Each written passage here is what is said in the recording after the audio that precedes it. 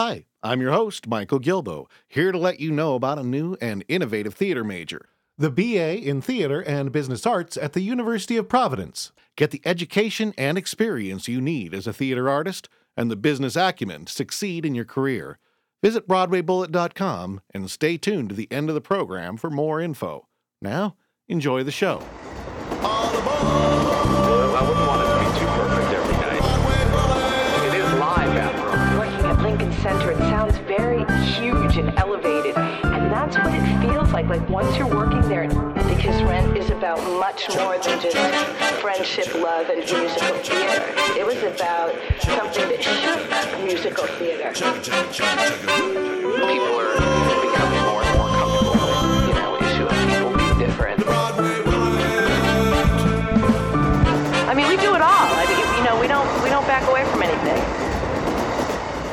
Welcome to Broadway Bullet, Volume 213 for July 24th, 2008. I'm your host, Michael Gilbo, and we got a lot of great stuff for you. Again, this episode, we're going to be interviewing people involved with the shows Love Incorporated, What to Do When You Hate All Your Friends. We got The Johnny. We've also got the next up in the Broadway Abridged Broadway Bullet radio series. This time it's Spring Awakening, and we're going to hear from Ken Davenport in his segment, The Producer's Perspective. So hold on tight, and let's get rolling with the first interview. On the boards. All right. A new musical, Love Incorporated, is opening at the Midtown International Theater Festival, the new commercial division, and I imagine we'll find out a little bit more of what that means here. And the musical is written, book, music, and lyrics by author Mark Castle, who is here with us today, and is being musical directed by Philip Kirchman, who is also joining us for an interview and performance. How you guys doing? Good. Want to introduce yourselves so people can connect the name with your voice? I'm Philip. Musical directors don't talk much. They just play the piano, so he's a little uncomfortable at the moment. That's why we choose that profession. I'm Mark Castle. I wrote the book Music and Lyrics for Love Incorporated. Well, so first thing off the bat, kind of start with the base things. What is Love Incorporated about? Love Incorporated is a show about a woman who is great at business and not so great at her social life, and decides to create a business to catch the man of her dreams. All right, so it's a four-character show with just a really charming, lighthearted musical comedy. So what kind of prompted you? What kind of developed this idea of a concept for you? Actually, Did you go internet dating? That had nothing to do with it. I don't know where the basic idea, the idea to do the show somehow came out of people I had written a much larger show, and people said, "Oh, that's great. Do you have anything small?" So after a while, I thought, I'm going to sit down and write something small. So I came up with the idea of doing a four-character musical, and this I was working on a different idea, and I just realized it wasn't feasible with four people, and I was at a party on 96th Street, and I walked home to 43rd, and on the way came up with the entire idea, just sort of developed in my head on the walk home. So it was like, wow, it just was there, and I wrote it in a couple of months, the book to it, and then it was a long process of working on the score. So, and here it is. It's had a number of developmental readings over the years, and started at ASCAP and worked at Innovative Theater in New York, and done at the Snapple Center a couple of years ago. And this is our actually first production. It's very exciting. Snapple Center. Don't you love how all theaters now are named after corporations? But they gave us free Snapples for so the audience got Snapple. It's hysterical. I realize that logically it's really kind of the same thing as Rockefeller Center. It's that was Rockefeller's the big business then, but something about Rockefeller Center I think rings classier than it's just not the American same. Airlines Theater, Snapple, Staples Center. I don't know. Well, there is a Mr. Rockefeller there. I don't think there's a Mr. Right. Snapple. I know. I personally will never get over theaters being named after products. I digress. Now, Philip, is this something you've been involved with for a while, or did you come in for this production? No, actually, I'd started doing some music direction up at AMDA, at the American Musical Theater Dramatic Academy, and started working with the director of the show, Igor Golden, and he sort of brought me on board.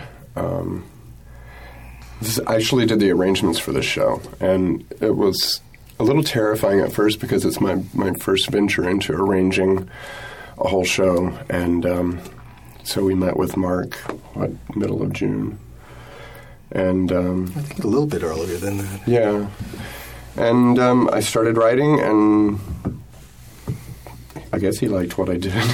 What is that process with as a composer to work with another arranger? Is there how often do you get ideas that you didn't expect? How often is it that you're trying to carry across a very specific idea you have?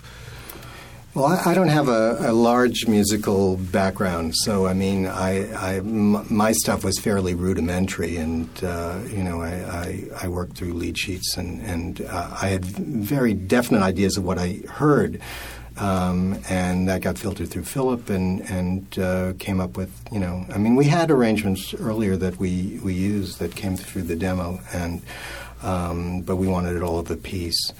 I work primarily as a book writer, lyricist. This is actually the first show that I did the music alone, and it was quite a daunting task. I don't know if I will ever do that again, but I hear music in my head, and I've always wanted to do it, and it just kind of fell into my lap, and I thought, why not?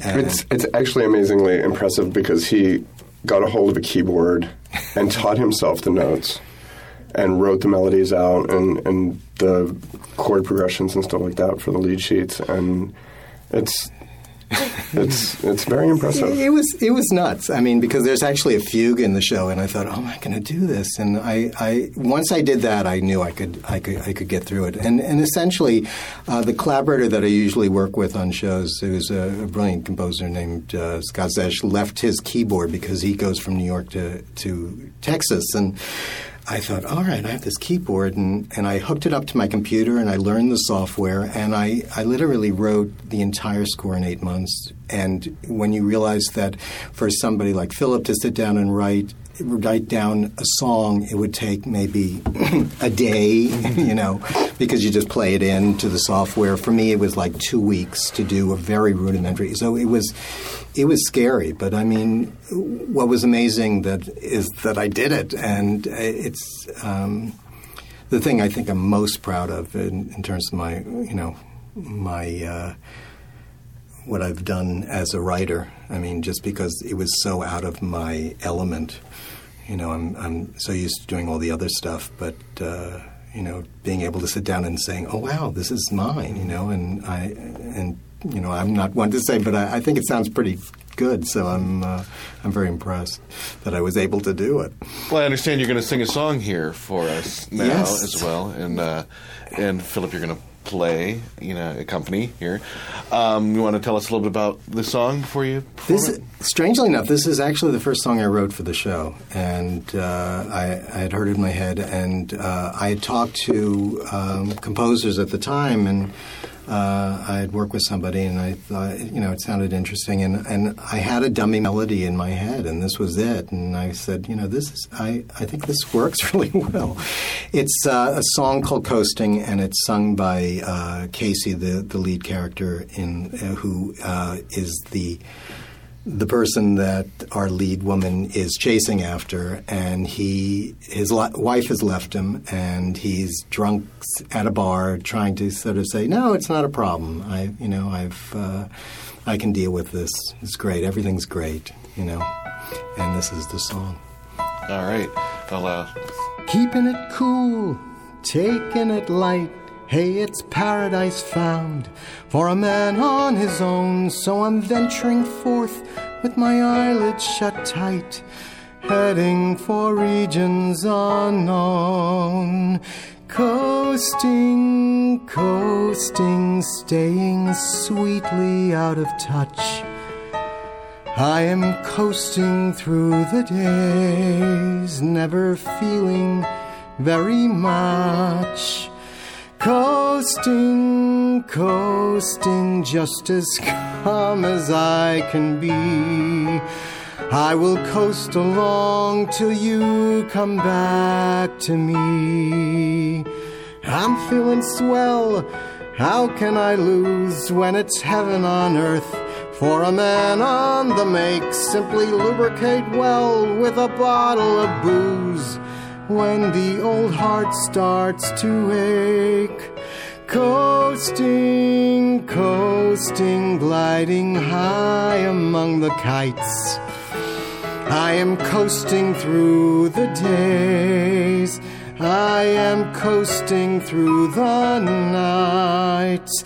Coasting, coasting, floating high and floating free.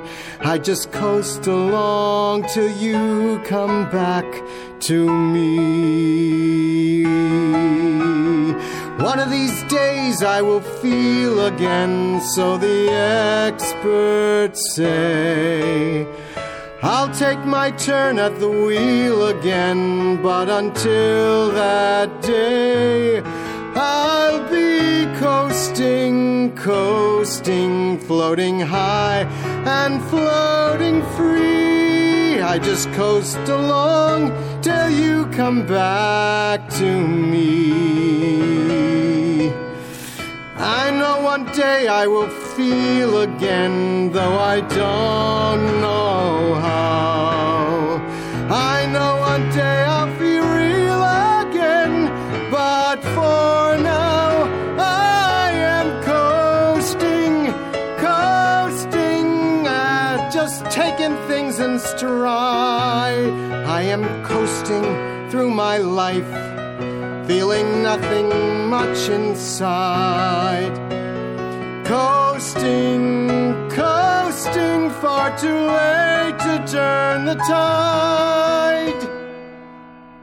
So I tell myself, relax and just enjoy the ride.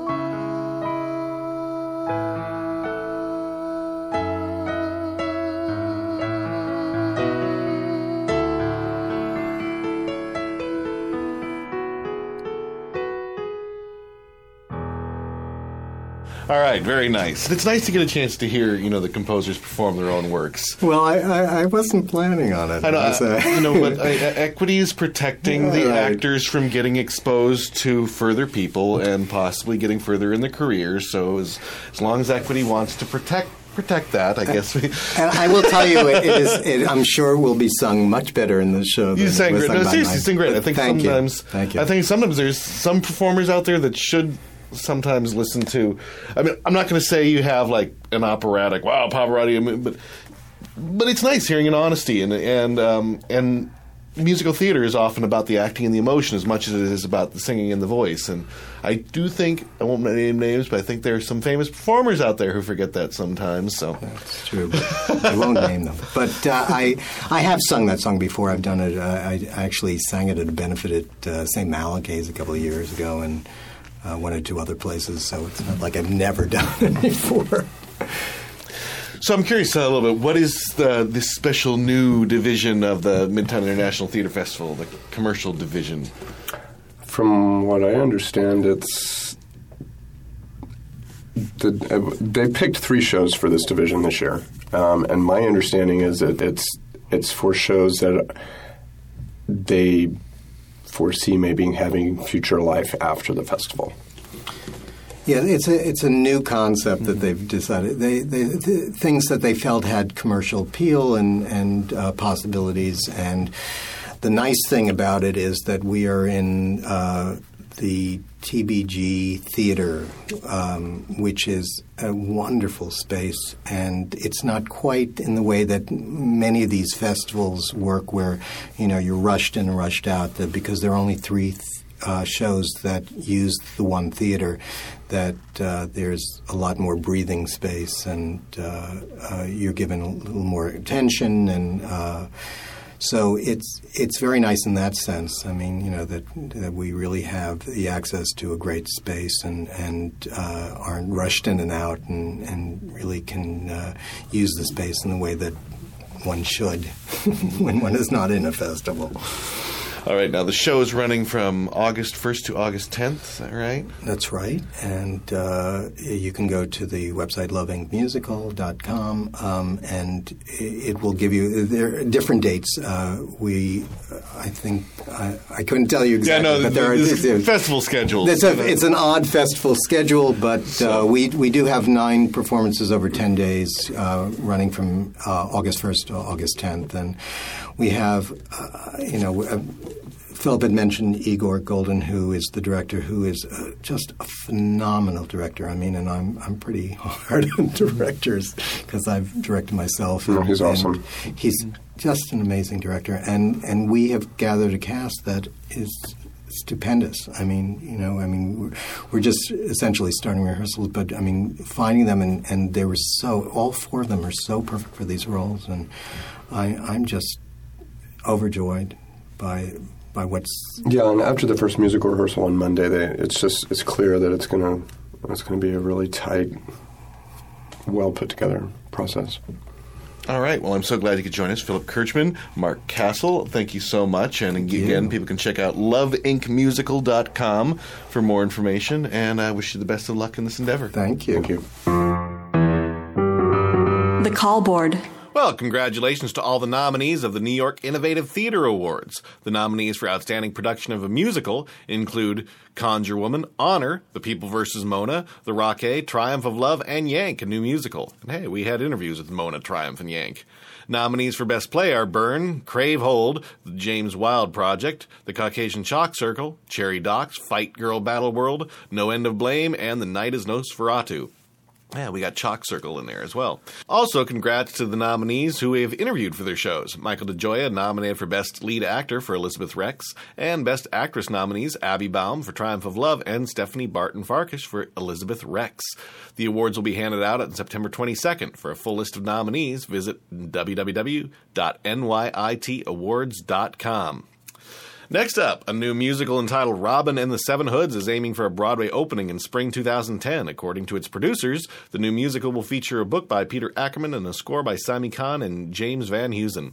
Tony nominee Casey Nicholaw will direct and choreograph the production. A rethinking of the 1964 Warner Brothers film of the same name, Robin and the Seven Hoods, will, press notes state, shine a Broadway light on that sexy era in pop culture that ushered in the 60s and whose hold remains firm on the American psyche, where James Bond reigned supreme, martinis flowed freely, and Sinatra and Martin ruled the night.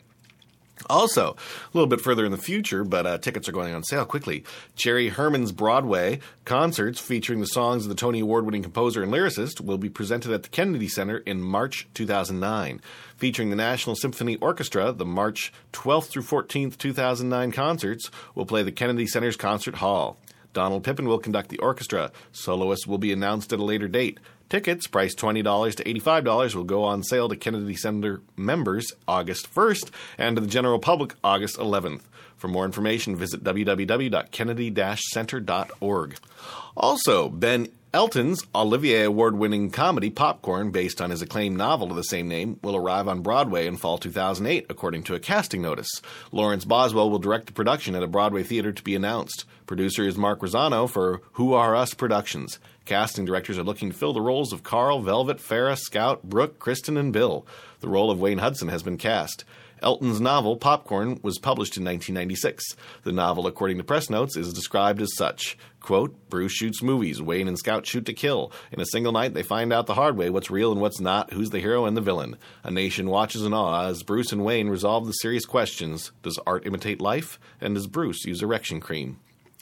Then, reminder to everybody here in New York City, the 106.7 Light FM Presents Broadway in Bryant Park 2008 series continues. This free lunchtime series takes place over 6 consecutive Thursdays. It started July 10th, and it goes every Thursday through August 14th. The free annual event will be hosted by WLTW's on-air personalities and feature live performances from the hottest on- and off-Broadway shows. Log on to www.1067lightfm.com for the performance listings, schedule updates, and the chance to win free Broadway tickets. also. And I'm reminding everybody, if you or someone you know is looking to do some recording here in New York City, I can handle it. I got a great, comfortable studio here in Times Square, some affordable rates. I handle all sorts of production, not just musical theater, but also pop, R&B, and rock production as well, and can help with arrangements and finding the right musicians. If you'd like to schedule a free consultation, give me a buzz at 646-345-3433. And the call board is being sponsored by Roy Aria Studios, located at 43rd and 8th, in the same building as us, in the heart of the theater district. They've got tons of great rehearsal spaces, performance venues at a great price, and they've got a staff who has been involved in all aspects of production and truly knows how to help out however you might need it. The spaces are equity approved, and they're easily accessible by Port Authority, Penn Station, and all subways. Feel free to give them a call at 212-957-8358 or send an email to bookings@Roy Arias Studios for any inquiry or to view the spaces. On the boards. Great thing about this program, I find myself faced with a problem and somehow the solution seems to magically appear. And that's what I got with What to Do When You Hate All Your Friends. Nah, I don't hate all my friends, but we got a show entitled that is written by playwright Larry Konofsky and is directed by Jacob Kruger. Did I get both those names right? That is correct. Yep. All right. Not even any, prep. No, good karma so far. And we're here to talk about the Four Chairs production of What to Do When You Hate All Your Friends. Why don't you introduce yourselves really quick so people can connect your voice with what you do. Hi, I'm Larry Konofsky. I'm the playwright. And I'm Jacob Kruger, and I'm the director. All right. So what do you do when you hate all your friends? This is the question that the play poses. I think by the end of the play, you still won't have an answer, but you'll know the process of hating all your friends from beginning till the end.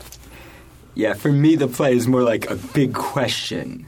What if there was a way where you knew your friends wouldn't disappoint you? And Larry just has a tremendous amount of fun playing around with that idea. Elaborate, because my friends never disappoint me. Okay, so yeah, you have a charmed, enlightened existence.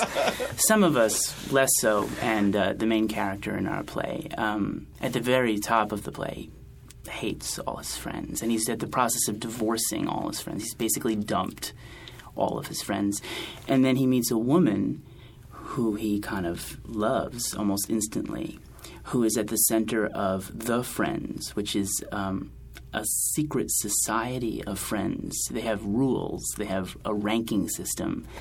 There's talk of a newsletter. There's lots of secret signs and points that you can gain or lose based on your behavior to your other friends. And the only way these people can be together, this man and this woman, according to this woman, is if the man joins The Friends. And so a man who hates all his friends is left with the dilemma of how to be with a woman who not only needs her to be his friend, but to be in the cult of friendship.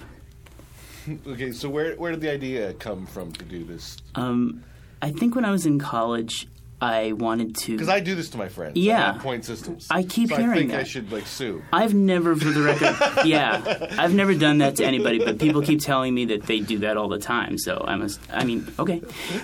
But when I was in college, I think, I wanted to dump all my friends. And then I realized if I dumped all my friends, then I'd just meet new friends who would be basically the same friends, just in different bodies. And so the point of dealing with people over time is to kind of process who they are and accept who they are. And I think that's really what the play is about. It's accepting yourself and accepting how others are and learning how to click with them. Now, Jacob, when did you get involved as a director? Was it pretty early on in the inception? Or? Well, Larry's been working on this play for about 15 years. So, no, not very early in the inception of the idea. Larry and I met actually at a writing group, and he brought a play called A Guy Adrift in the Universe, which was our first production together, which I fell in love with. And so we ended up creating Four Chairs Theater together. And when Larry showed me this play, I just knew this was the next one that I had to direct. Because the thing that I love about Larry's plays is they make me laugh really, really hard, but there are also these moments that are truly emotional and beautiful and profound, and finding something where you can play with both sides of the equation in that way is very rare and very fun. Now, I'm going to ask a stickler here. A lot of people have been talking about how they feel that there's no genre of theater that has been hurt as much by television as the comedy. I would argue that it's hard to come up with a concept, that can hold, make people laugh for an hour straight, stand off unique enough so that it doesn't feel like it's just another. Working as a director, as a writer, how do you feel about that kind of the influence of television? I think that's an especially good question because there's supposedly this television show about Friends that I've heard of. That this play predates, but I think there's this expectation of like, oh, it's a show about friends. They're going to sit on the same couch and have coffee together, and in 20-second intervals there'll be a laugh track. And a play, of course, is very different, and this play is very different from that show. And the full title of the play is What to Do When You Hate All Your Friends, an anti-social comedy. And it's kind of a dark comedy. I mean, it's not just supposed to make you forget yourself and feel good. It's supposed to make you laugh until it hurts. It kind of hurts a little bit to remind yourself that sometimes it takes a lot of work to connect with people. So I think there's actually shows on TV that do that now. Like when I watch The Office, I kind of cringe a little bit at how icky the relationships are, and I think it's that kind of comedy. Well, but that's not quite so much what I'm asking as like, for instance, in decades past, Neil Simon was the undisputed, like king of playwrights. Sure. And comedies proliferated all over. There was always, but it's rare now. How many dramas I interview? I mean, it's. I personally think, and I've read that television, that the sitcom, not Friends or anything, has really, hurt the theatrical presentation of a comedy for both audience expectations and different things. And I was just kind of wondering both of your takes on that phenomena. Well, I think we see a phenomena happening in the theater where young playwrights are often imitating sitcoms. And I think this is a really bad thing for theater because I think theater and sitcoms are completely different animals. Exactly. Yeah. As a director, well, first off, I'm lucky that Larry does not do that, so that's nice. But as a director, I think for me, it's always about not looking for the joke, but looking for the character, and working with great actors who can be true to a character and trusting that if the material is actually funny, which I think this play is actually genuinely funny, that you don't have to set up the joke, and you certainly don't need a laugh track. If it's genuinely funny and if the characters are committed, if the actors are committed to their character, people are going to laugh. And so I don't think about, when I'm directing, I don't think about sitcoms at all. I think about what is the play about? What does it mean? Why are we telling this story? And I feel like if you're true to that, it kind of guides you through the rest of it. Yeah, no, and that makes sense. I do think a lot of writers are treating their plays almost as like just an audition pad to get an agent to get a sitcom gig. And a lot of times you go to the shows and they don't feel like anything more than a sitcom, which if you're going to pay $20 to $75 or whatever and go out and have an evening at the theater, I want an experience that's unique and not just a second-rate average sitcom that I could have stayed home and watched that. Because usually it's better at home. Yeah, I don't want you to watch it. Yeah, it took me a really long time as a playwright to come to terms with the fact that I write comedies because of the negative associations therein. I mean, what I'm trying to do is reach people on a fairly deep level. And for the longest time, I didn't want to associate with the term comedy because it seemed less serious in that way. But I think that there's a serious purpose to the kind of comedy that we're trying to present at Four Chairs and with this play. Yeah, it's funny, actually, because I came from L.A. I'm the only person ever to leave L.A. in order to go into theater. And that's one of the things, I call it my reverse commute. and it was great for me. And it was great for me being able to create a company with Larry because both of us, we're not looking to get into film. We're looking, and we're certainly not looking to get into television. We're looking to do theater and to do plays that are inherently theatrical that you couldn't do on television. And I think that's kind of what this play is for me. It's what if Friends, the famous sitcom that we all know about, was so funny that you couldn't stop laughing. What if it wasn't set up, payoff, set up, payoff, set up, payoff, but instead was a play that really gets to the heart of, like, what is it with intimacy? Why is it so hard sometimes? Why can't Ross just take a break? Ross really needs a break, supposedly. I've never seen the show. But Jacob brought up an interesting point. We've bonded over our mental illnesses. A screenwriter who left L.A. to come to New York to work in theater, and a playwright who only wants to write plays. I mean, clearly we're just mentally ill in the same way, and so that's why we work together. Now, who are some of your influences as a writer? John Guare was a really, really important influence to me. Back in the day, PBS used to have this show called American Playhouse, and so on TV you could watch a play, which was a very democratic way, because my family didn't go to the theater that much.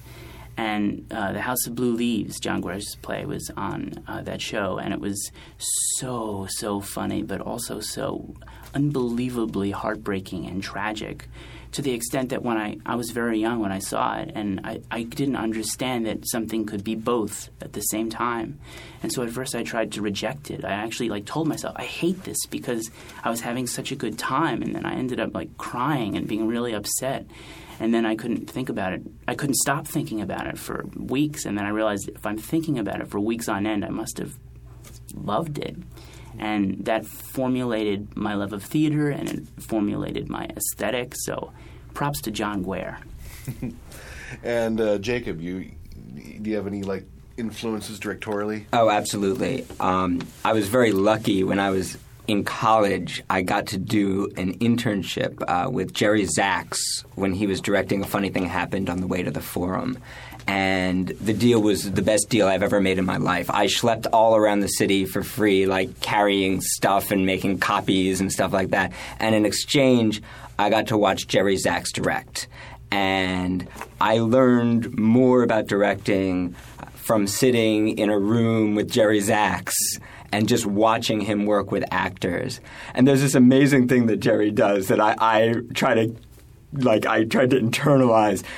The sky could be falling. Lights could be falling out of the air. The actors don't know their lines. Everything's a mess. And Jerry he'd clap his hands. He'd be like, okay, we're exactly where we're supposed to be right now. And then he would dismantle everything and put it back together again. And that idea that wherever you are, that's exactly where you need to be, and the idea that creating a show is a process and it's not just a result.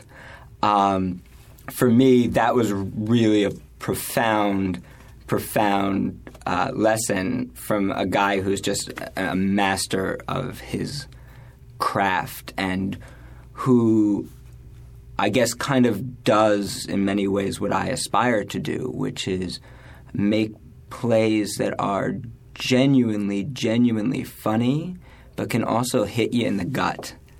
And I think Jerry Zaks does that really, really well.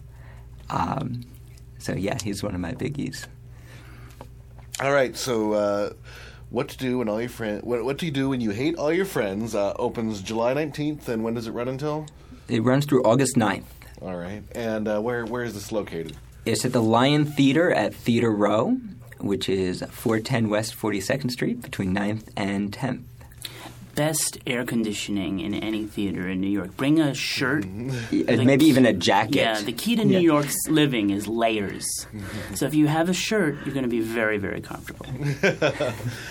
In general, I always say another thing. I really like all the kind of new multiplex theaters. Oh, yeah. I don't know. It seems so horribly corporate, but I think for comfort, for these small theaters, smaller shows to compete on a comfort level with, the Broadway shows? I think some of these theaters are more comfortable than Broadway houses. They're extremely comfortable, and the ticket price is not that expensive. So people have been coming to our show because it's there, which is not a common phenomenon in New York. So we're happy about that, sure.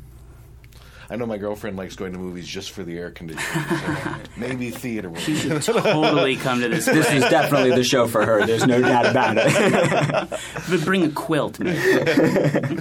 All right, so Larry Konofsky and Jacob Kruger, thanks so much for coming down. Also, Thank you, is there man. a website that people can go to? Yes, you can go to www.hateallyourfriends.com. All right, best of luck with your run. Thanks so Thank much. you. Okay, thank you. The Producer's Perspective. Hey everybody, it's Ken Davenport with theproducersperspective.com. I want to warn you before we go any further that the following podcast may include some baseball analogies. Okay, we got that out of the way now. In baseball, when someone has a very high batting average, you analyze their swing, you take a look at their mechanics, and you figure out what is getting them hit after hit after hit. And Broadway is no different. So this week we're going to take a look at some folks with a pretty high batting average that are producing hit after hit after hit. And we're going to analyze what they're doing, and we're going to try to figure out the mechanics of what they're doing and why it's working. So those two producers we're going to look at are Kevin McCollum and Jeffrey Seller. So from 1996 to the end of this current season, they produced 4 new musicals. Those new musicals were Rent, Avenue Q, High Fidelity, and In the Heights, in chronological order. Now, let's look at those 4 shows. Of those 4 new musicals, 3 of them are hits. Of those new musicals, 3 of them have won Tony Awards. They're batting .750. So that's a pretty high average. So let's look and see what these 3 musicals have in common. Number 1, the first thing that struck me, Rent, Q, and In the Heights are all about small geographic subcultures in New York City. It's kind of funny, right? Lower East Side, a mythical last stop in an outer borough, and Washington Heights. Well, what does this mean? I'm not sure this is the most important characteristic for us to focus on, but it is important. All of these communities have very distinct voices that we hadn't heard from before on Broadway. These shows taught us about the issues facing the youth of these 3 very distinct New York City communities. Wait, there's another one, actually. All 3 of them have to do with young people starting their lives. Okay, number 2. Now, this is the most important element of these 3 shows. Who wrote them? You probably never heard of the writers of these musicals before their shows opened. That's because each one made their Broadway debut with these musicals. 3 hits, 3 Broadway debuts of a book writer, a composer, and a lyricist. These producers have made a choice to use new writers, new voices. They're investing both time and dollars in people that have stories that they feel must be told. The writer's passion for these projects goes right on the page, and that bleeds right onto the stage. You can feel it when you're in the theater. Number 3, who's the director? You know what I'm going to say, don't you? But you can't believe it either, yet it's true. 3 hits, 3 brand spanking new Broadway directors all making their Broadway debuts, just like the writers. $10 million musicals on the shoulders of these Broadway babies. This is an unbelievable trend. It flies in the face of conventional wisdom for producing a show. Get established writers, get established directors. That's going to attract investors. Hal Prince once told me that if I wanted a musical to happen, all that I needed to do was hire a named director and the money would come and the show would happen. Hal was right. But Kevin and Jeffrey are demonstrating that if you want a hit new musical, a name may be the last thing you might want. Number 4, no stars. There isn't a star in any of those shows. Another thing these 3 shows have in common, no spectacle. No chandeliers, no helicopters, no flying monkeys, dragon, green girls, nothing. The story is the spectacle. And lastly, when you don't have stars, when you don't have spectacles, you're not producing $15 million musicals. All of these shows are economical. These guys don't try and produce the biggest musicals ever, just the best that have budgets that can be recouped in a realistic time frame. Now you'll notice I focused on 3 out of 4 musicals up until the end of this current season when In the Heights won Best Musical. Well, guess what? Kevin and Jeffrey just opened up a brand new musical. And guess what? All of the things that I've talked about in this podcast apply, except for one, the geographic sublocation. New writers, new director, no stars, no spectacle, economic budget. Now, it's too early in the life of Titleist Show to know what kind of hit it's going to be, but that's besides the point. The point is the trend is the same. It's amazing, their dedication to this formula. Let's go further. Kevin, in that period, did a show without Jeffrey called Drowsy Chaperone. Guess what? I don't have to go through it again. You obviously get the point. These guys have a high average. So that means they've got great fundamentals and great mechanics that we can all learn from so that when we step up to the plate, we can knock one out of the park. I told you there was going to be baseball analogies. I'm Ken Davenport for The Producer's Perspective. For more of Ken Davenport's insights into the business of New York theater, visit www.producersperspective.com.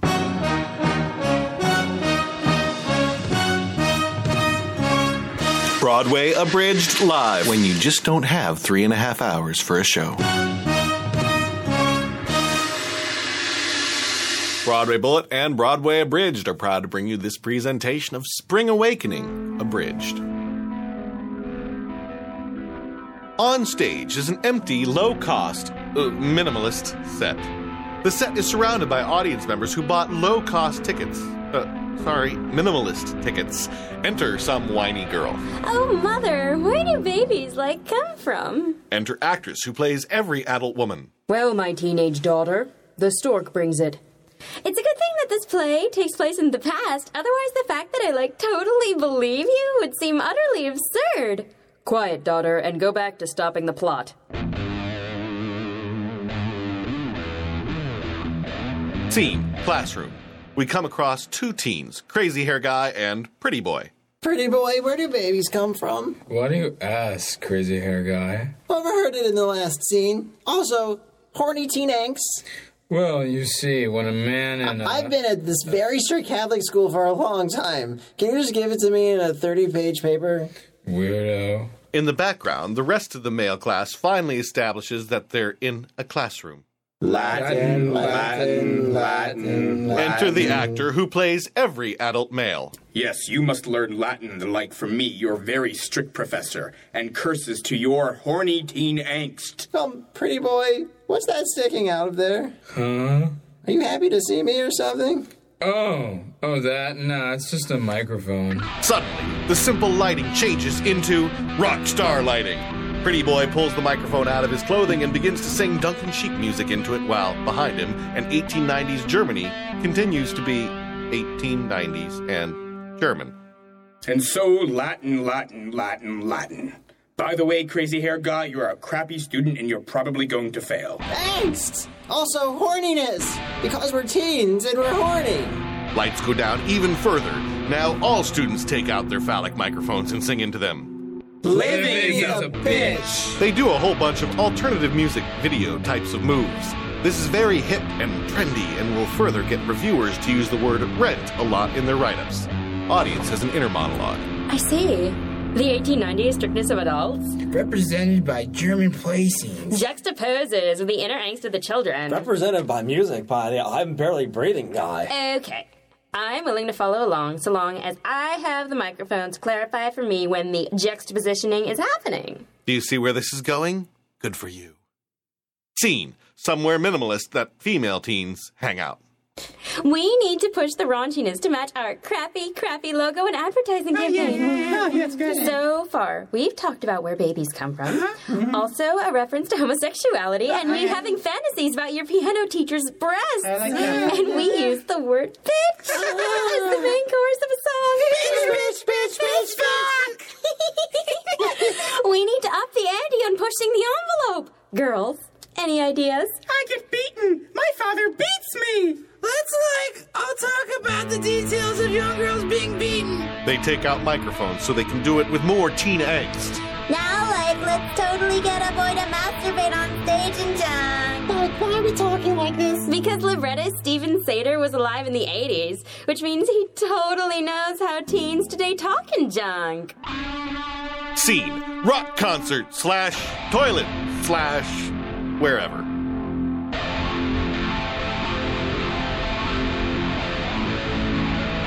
Enter Gay Blonde. Have you prayed tonight, Desdemona? He masturbates on stage during an entire song while looking at what seems to be a picture of a girl. Gay audience members react. Oh, this makes lots of sense. Wait a minute, wasn't he already established as gay? We're so explicit, aren't we, whiny girl? Yes, we are, pretty boy. Now, I've never been beaten before. Please, beat me. Well, okay. He does. It is so over the top, one can't help to find it comical. Yeah. Deep within my inner psyche, I'm human and I have an inherent desire to beat a woman. Yay! That pretty much covers all the horrific things we can shove into this musical, right? Right? Scene. Home of Crazy Hair Guy. Don't commit suicide or anything, but you're failing school. But Pretty Boy's dad. I'm not Pretty Boy's dad in the scene, I'm your dad. How am I supposed to tell the difference? Context. Very minor changes in costuming. Guessing. Acting? No. So yeah, don't fail school. Also, I keep my gun over here. Scene. The park. A great place for 14-year-olds to have sex. Pretty boy and whiny girl get just a little tiny bit naked and have sex. This is so beautiful. This is so beautiful. Sex. Between underage teenagers. So... Beautiful. I'm definitely not creepy to watch. More soft, wonderful, sensual beauty. Lights go down and full cast comes on, singing more Duncan Sheikisms into the microphone. Lose the microphones. But director Michael Mayer... We're now going to have you sing only every other song with microphones. Why keep a convention going when you can destroy it entirely? Speaking of destroying... Scene. Home of Whiny Girl. You're pregnant. You fucked. I am? Why didn't anyone tell me I can get pregnant from fucking? Why, Mom? Coulda, woulda, shoulda. Why, Dad? I'm not your dad. I'm the doctor now. Oh. Scene. More minimalism. Here I am with this gun. I'm going to kill myself. Also, I'm horny. Enter a female character with an overly breathy voice, whom we have never seen before. Hey, crazy hair guy. I'm a person you supposedly know, but I've only entered the plot at this very second, and I will insist on talking to you only via microphones for no God-given reason. I also have a lot of sex, which is apparently what you desire. Before you kill yourself, wanna have sex? No, I have homework to do. Well, you're really just going to kill you. No sex for us. Well, that's a direct slap in the face. Scene. Jail classroom. Or, well, something. She's pregnant and I'm stuck in jail school, or whatever I'm in. This sucks. Other jail classmates gang up on him suddenly. Fuck yeah. Yeah, let's all fucking rape him or something. They do. Do they? Scene. A different part of the park. This part where gay teenagers have sex. I want to lick off the cream. Will you help me lick off the cream? Yes, lick the cream. Thanks, Spring Awakening. You've just set back gay rights by 20 years. Scene. The land of tell, don't show. Abortion kills. So will whiny girl survive it? Abortion kills. Who are you in this scene? Abortion kills. Scene. I think graveyard. Oh, whiny girl and crazy hair guy, you're dead, and I'm so sad. Suddenly, singing is heard. Whiny hair girl and crazy hair guy step out of their graves and return as ghosts. Take my hand and lead me to salvation.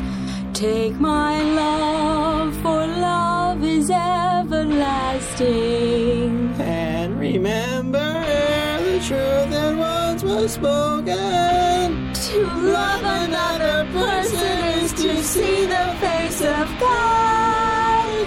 And shit, bitch, fuck. Pretty boy runs away and decides that his friends will live inside him. Congratulations, Spring Awakening. You're the most original musical ever. Angsty Blackout. Broadway abridged version of Spring Awakening abridged wasn't dropped off by the stork. It was conceived by these fine actors. My name's Jake Friedman, and I was a horny angst-filled teen once, too. My name's Ron Verode, and I'm having a spring awakening right now. My name's Rachel Pincus, and thank God my parents don't know what an internet is. My name is Gil Verode, and I'm a rip-off artist. For more free, abridged scripts online, visit BroadwayAbridged.com. On the Boards. All right, as everybody knows, festival season is well underway, and at the Fringe, we got a new musical that is written by, I guess, a longtime Broadway Bullet listener, David L. Williams. The Johnny is a musical about what happens to the bully from all those 80s movies that we know and love, or if you're older than, 30, you definitely... That's right. know and love. But David L. Williams is here with us to talk about the show. How you doing? Hi, Michael. So first off, what made you decide to delve into the mind of the bully? Well, this is an idea that's been kicking around in my head since about 2001 or so. A friend of mine, an actor named Bill Ellsman, who was in a show that I had written and directed, we were out after a show drinking because we're in the theater, and that's what you do. And we were talking... Oh, no, not you. I mean, other than you. We were talking about The Karate Kid and Back to School and Teen Wolf, just one of the guys. Those kind of movies where there was always sort of an underdog and a bully. And you got the sense that the bully had been winning things since he was 2. And he was, had a record of 500-0. Boom, 10 minutes before the movie ends, he loses. And that's it. He's done. And that didn't make any sense to us on a logical level that... somebody could be that good at everything and then lose one match, and this other person who's, 1 in 500 is now the top dog of the whole, school or whatever. And we just thought that guy needs a story himself. We kind of want to know what happens to him after he leaves that tournament. So we sort of came up with an idea that was The Karate Kid meets Rosencrantz and Guildenstern are dead, if I'm going to do sort of the Hollywood pitch version of it. But we thought of it as a screenplay, as a play, and then a few years ago I kind of came up with the idea that it was such an earnest story that, it had such big emotions to it that we wanted to sort of put it as a musical. So I ended up writing it as a musical myself with David Vaughn, a friend of mine, doing the music for it. Okay, so fess up. You do musical theater. Sure. Did you face many a bully back? I do mostly plays, and those are much cooler to the bullies. You know what? I didn't. I guess I was kind of lucky in my schools of choice that I never really had to bother with that. So yeah, no. You know what? I've written 2 shows that have bullies in them, and maybe I was the bully, and I'm just sort of confessing my sins over and over again because I cannot remember somebody bullying me. I think it was more sort of the effect that all those movies had on me as a kid. Okay, and what are those? Drum roll. What are the quintessential movies that your cast members must watch? Well, okay, so Karate Kid is the big one. Obviously, that's where the sort of Johnny starts. And then it's part of sort of the William Zabka trilogy, as we call it, of Just One of the Guys and Back to School, because the same guy plays the blonde jerk bully and does it very well, actually. A little bit of Teen Wolf. You get Breakfast Club has Emilio Estevez takes that part. And you get to see a little bit behind the mask from that. Those are the major ones, I would say. Right now, that's what we're going for. And, we use sort of the 80s style of music for some of the numbers in the show as well to kind of keep that theme up. But we don't want to do sort of we don't want hey, this is funny because people used to have Rubik's Cubes. We don't really make any of those jokes because they're not that funny, honestly. And so we don't want to make them anymore. We're kind of tired of them ourselves. Now, before we started the interview, you mentioned that a lot of your cast members weren't even born when some of these movies came around. Yeah. So what has that process been? Have any of the cast members gone, wow, these were stupid movies? It's a lot of dead silence.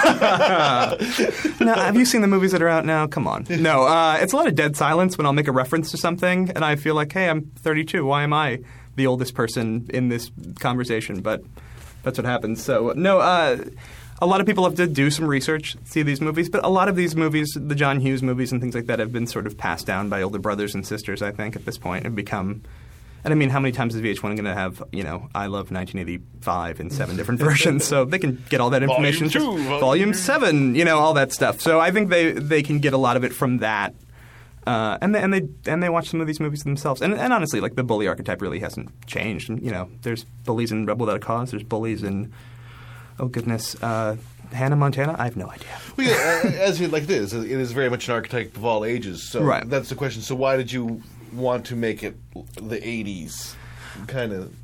Yeah, that's a good question. I think that because that seemed to me to be the golden age of blonde bullies, terrorizing small underdogs. I mean, it seems like every... Yes, they tout it. They have reunions. Yeah, I would think that... Yeah, they have a big, huge reunion where they all make fun of each other and give each other wedgies and things like that.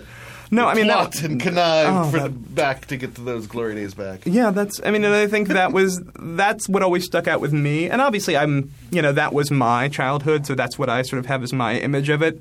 And I think that, The Karate Kid is a movie of the 80s, but The Karate Kid's a very, I think at this point, fairly iconic movie. It's been parodied in a lot of things. And we didn't want to do a parody of that, but we wanted to sort of take that known mythology of it, that kind of idea of a movie, which I thought really did have its glory days in the 80s, as I quoted an 80s song while I do it.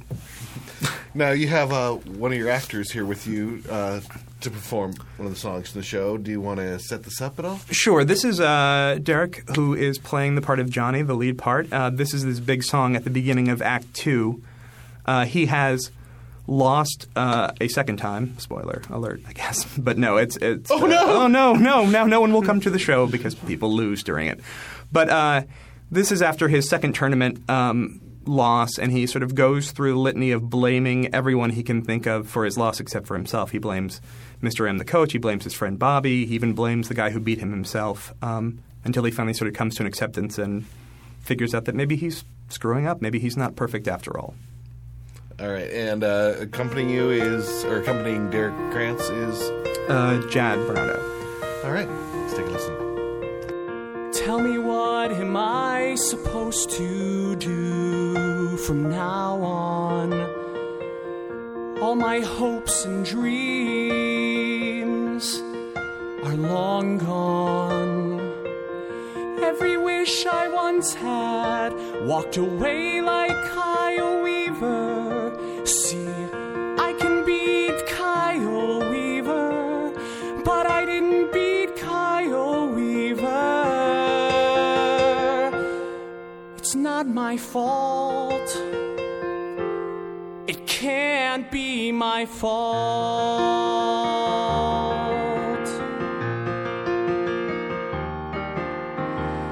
Couldn't high school find a way to forgive me?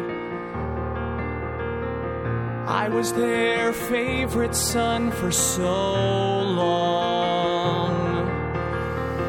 Must I relive the day that Kyle first beat me?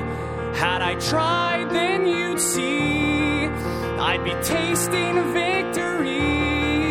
And without Mr. M, that's the way it would end. It's not my fault. Failed revenge has to be Mr. M's fault.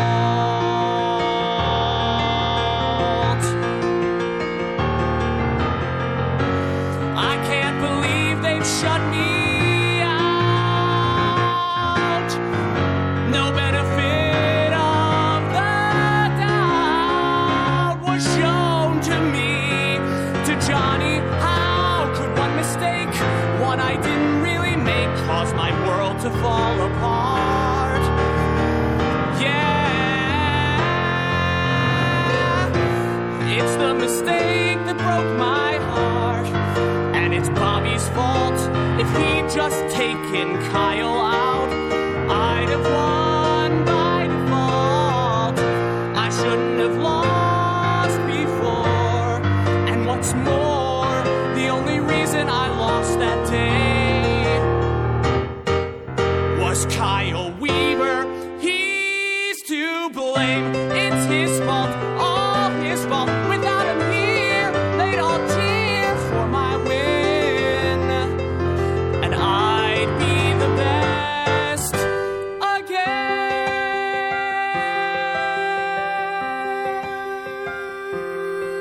But then, if I would have just won, if I would have done everything I could, I'd still be king.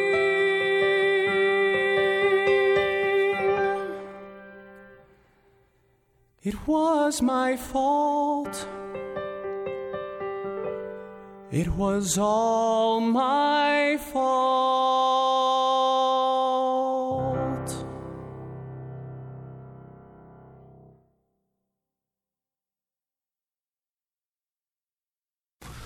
So how long has the Johnny been in the works here? As a musical, it's probably been in the works for about 2.5 to 3 years. It's gone through a lot of changes, mostly because it's hard to write a musical. And a lot of my experience is writing plays, and it's a really different animal, and I've kind of learned that.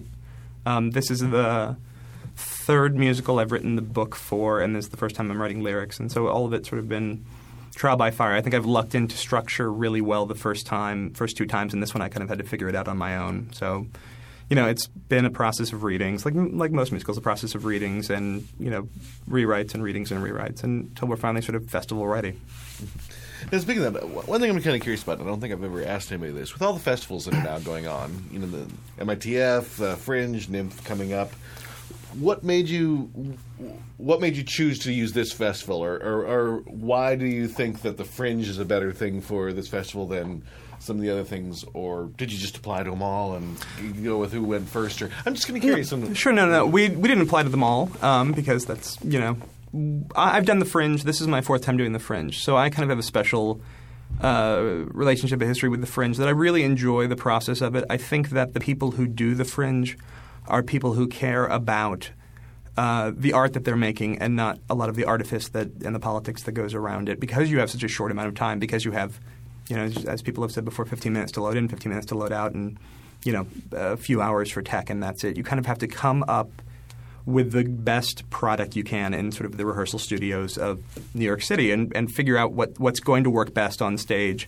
what your show is all about, and how you can really portray that. And I find that the Fringe audiences are really fantastic about sort of looking past that and not going when does the chandelier fall, but really saying, this has great dialogue, this is great acting, and really inventive and creative ideas. And so something like this, I think this show and the ages that the Fringe attracts, primarily, really I felt like it was a very good fit. So I was really happy that we got accepted into the Fringe, because I think it's the right festival for this show to find its audience. Another question that maybe other people who were looking at, trying to get into the various festivals, considering that you said this is your 4th show that you've done with Fringe and the festivals, these are still quite costly to put up. Yes. And I'm kind of curious if you have any advice on how you managed to achieve funding, because also I can pretty much they don't really make their money back at the festival. No. So I'm kind of curious for our listeners out there how you've managed to kind of wade the waters and get 4 shows mounted and not be bankrupt. I was actually going to talk to you about that. No, the easy answer is that I have a job during the day. I work in an office, and I have I hate to say a real job. Everyone has real jobs. I have an office job, and it pays me well enough that I can sort of use that money to fund this. So I kind of see like theater as my second job that I have to pay for. So and the high school counselor is saying, get a real job. Get a real job. Fall back on. It's not a bad piece of advice. So I'm sure my parents will be nodding if they listen to this. But I think also you can, if you get enough people who are interested on board, you can find a lot of people who are willing to work for little to nothing on these shows, because it's a short time commitment. Usually it's 4 weeks of rehearsal and a couple of weeks of the show. And if you get people excited about your show, I think that, which we did, I think, with our readings, we got a lot of people. Our choreographer, for example, Grady, had seen the show in a reading and was like, I have all these ideas of what we can do for the choreography for the show. I'd love to work on it. And a lot of people were like that. I think that you can sort of float yourself along for a few weeks while you're paying for rehearsal space and things like that, and use the ticket money to sort of supplement it. You're going to suffer a loss, and that's fine. You should be doing this but if you decided to mount a show yourself at a space, well, you're going to be paying for that rental space, which is going to be much more expensive than anything else. And I've done that as well, and that always costs more than a festival. So you kind of have to bite the bullet. But if you get enough people along with you to throw in a few bucks here and there, you may be able to come up with I'm not going to say may. You will be able to come up with, I think, a very good show and a really good product and an appreciative audience, which is very worthwhile as well. All right. So the Johnny, now it's going to be a festival schedule. So is there a website people can go to find the specific times? It's playing from August 10th through August 23rd, correct? That's right. And I was told to plug the website over and over again. So I will. TheJohnnyMusical.com is our website. On that, we have links to, obviously ticket buying and our MySpace videos with the creators, so if you want to hear me talk more, and heaven knows why you would want that. But you can also hear our composers speak and see, pictures of the show and things like that. And we've got all the crazy Facebook and MySpace, fan stuff. But thejohnnymusical.com is going to be your ticket to everything about the Johnny, every bit and piece you need to know about the guy who tormented countless underdogs in 80s movies. All right. Well, David L. Williams, thanks so much for coming and talking about the Johnny, thejohnnymusical.com, August 8th through the 13th, or August 8th, 10th. I'm looking. August 10th. Come as many times as you want. And thanks for coming in. Thank you, Michael. Top of the trades. On July 23rd, Bailey Hanks will be making her Broadway debut in the role of Elle Woods in the hit musical Legally Blonde. On Monday, June 2nd, 2008, MTV premiered the reality show Legally Blonde the Musical, The Search for Elle Woods, to find a talented singer, actress, dancer to take over for Broadway star and Tony nominee Laura Bell Bundy. Not only was she cast in her dream role, she also recorded the hit single So Much Better, produced by Ghostlight, now available on iTunes.com and Amazon.com. Dangerous Ground Productions proudly presents The Last Tango in Paris, a world premiere all-new multimedia adaptation of the iconic 1973 Bernardo Bertolucci film, adapted, conceived, and directed by Doris Mirescu. The show begins performances on Friday, August 22nd at 8 p.m. at the Paradise Factory and will play through Saturday, September 6th. Presented as a multimedia theater piece, the cast includes Keira Davies, Patrick Flynn, Angela Pasquini, and Benjamin Sinclair. Many of the cast also appeared in the recent production of Beware of a Holy Whore at the Visual Arts Theater. Angels, the musical, which was recently announced for the current 2008-2009 Broadway season, has canceled its engagement at the Shreveport, L.A. Due to technical requirements, the production will not be able to open its planned L.A. engagement on August 29th at the Strand Theater. Plans for Broadway are unaffected by this production delay, according to producers. Quote, "We are very disappointed not to be able to debut Angels in Shreveport as planned," said producer Marcus Chong. He continued, quote, "Angels is a very complex production with specific needs and, of course, can only be performed when absolutely ready," end quote. Angels tells the story of the ancient war between the angels and Lucifer's fallen minions. Curtain call. Well, the show is a little shorter than I expected. A major interview that I was expecting to happen yesterday fell through. It'll be happening at some point, though, soon. But a lot of great stuff. Also, if anybody wants to wish Marty Cooper some well wishes, he plans on, hopefully he'll be back next episode. I tell you, he's been going through some rough times this past year. But you can give him your emails of support to BroadwayMarty@AOL.com, and hopefully we'll have him back for On the Positive Side very shortly. In the meantime, I will see you again. We're here the second and fourth Thursday of every month, so see you again in August. This is your host, Michael Gilbo, and thanks for hopping on board the Broadway Bullet.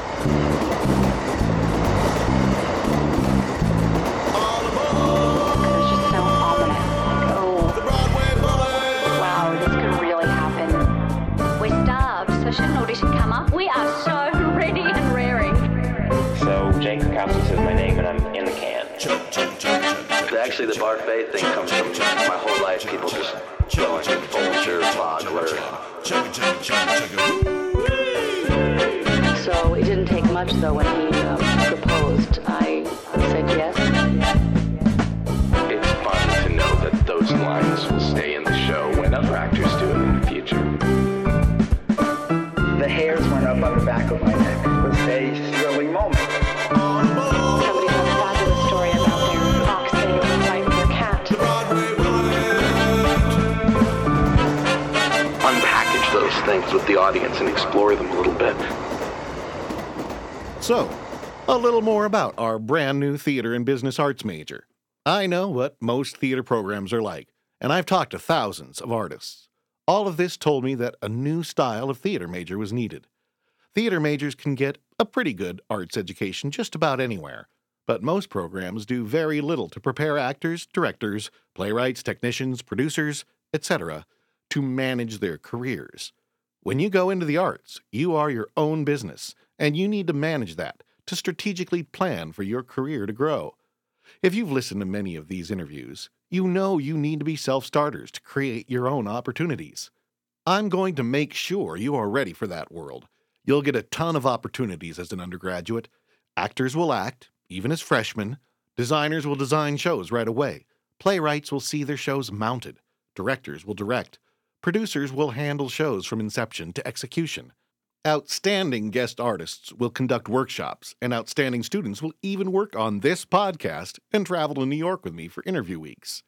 And if that isn't enough, we've got an amazing program that will pay all or part of your student loan payments, even private loans if you are earning less than $40,000 6 months after graduation. That is an invaluable option that lets you pursue your passion in theater with less financial pressure. If interested, and I hope you are, go to BroadwayBullet.com. I'd love to help you launch your career.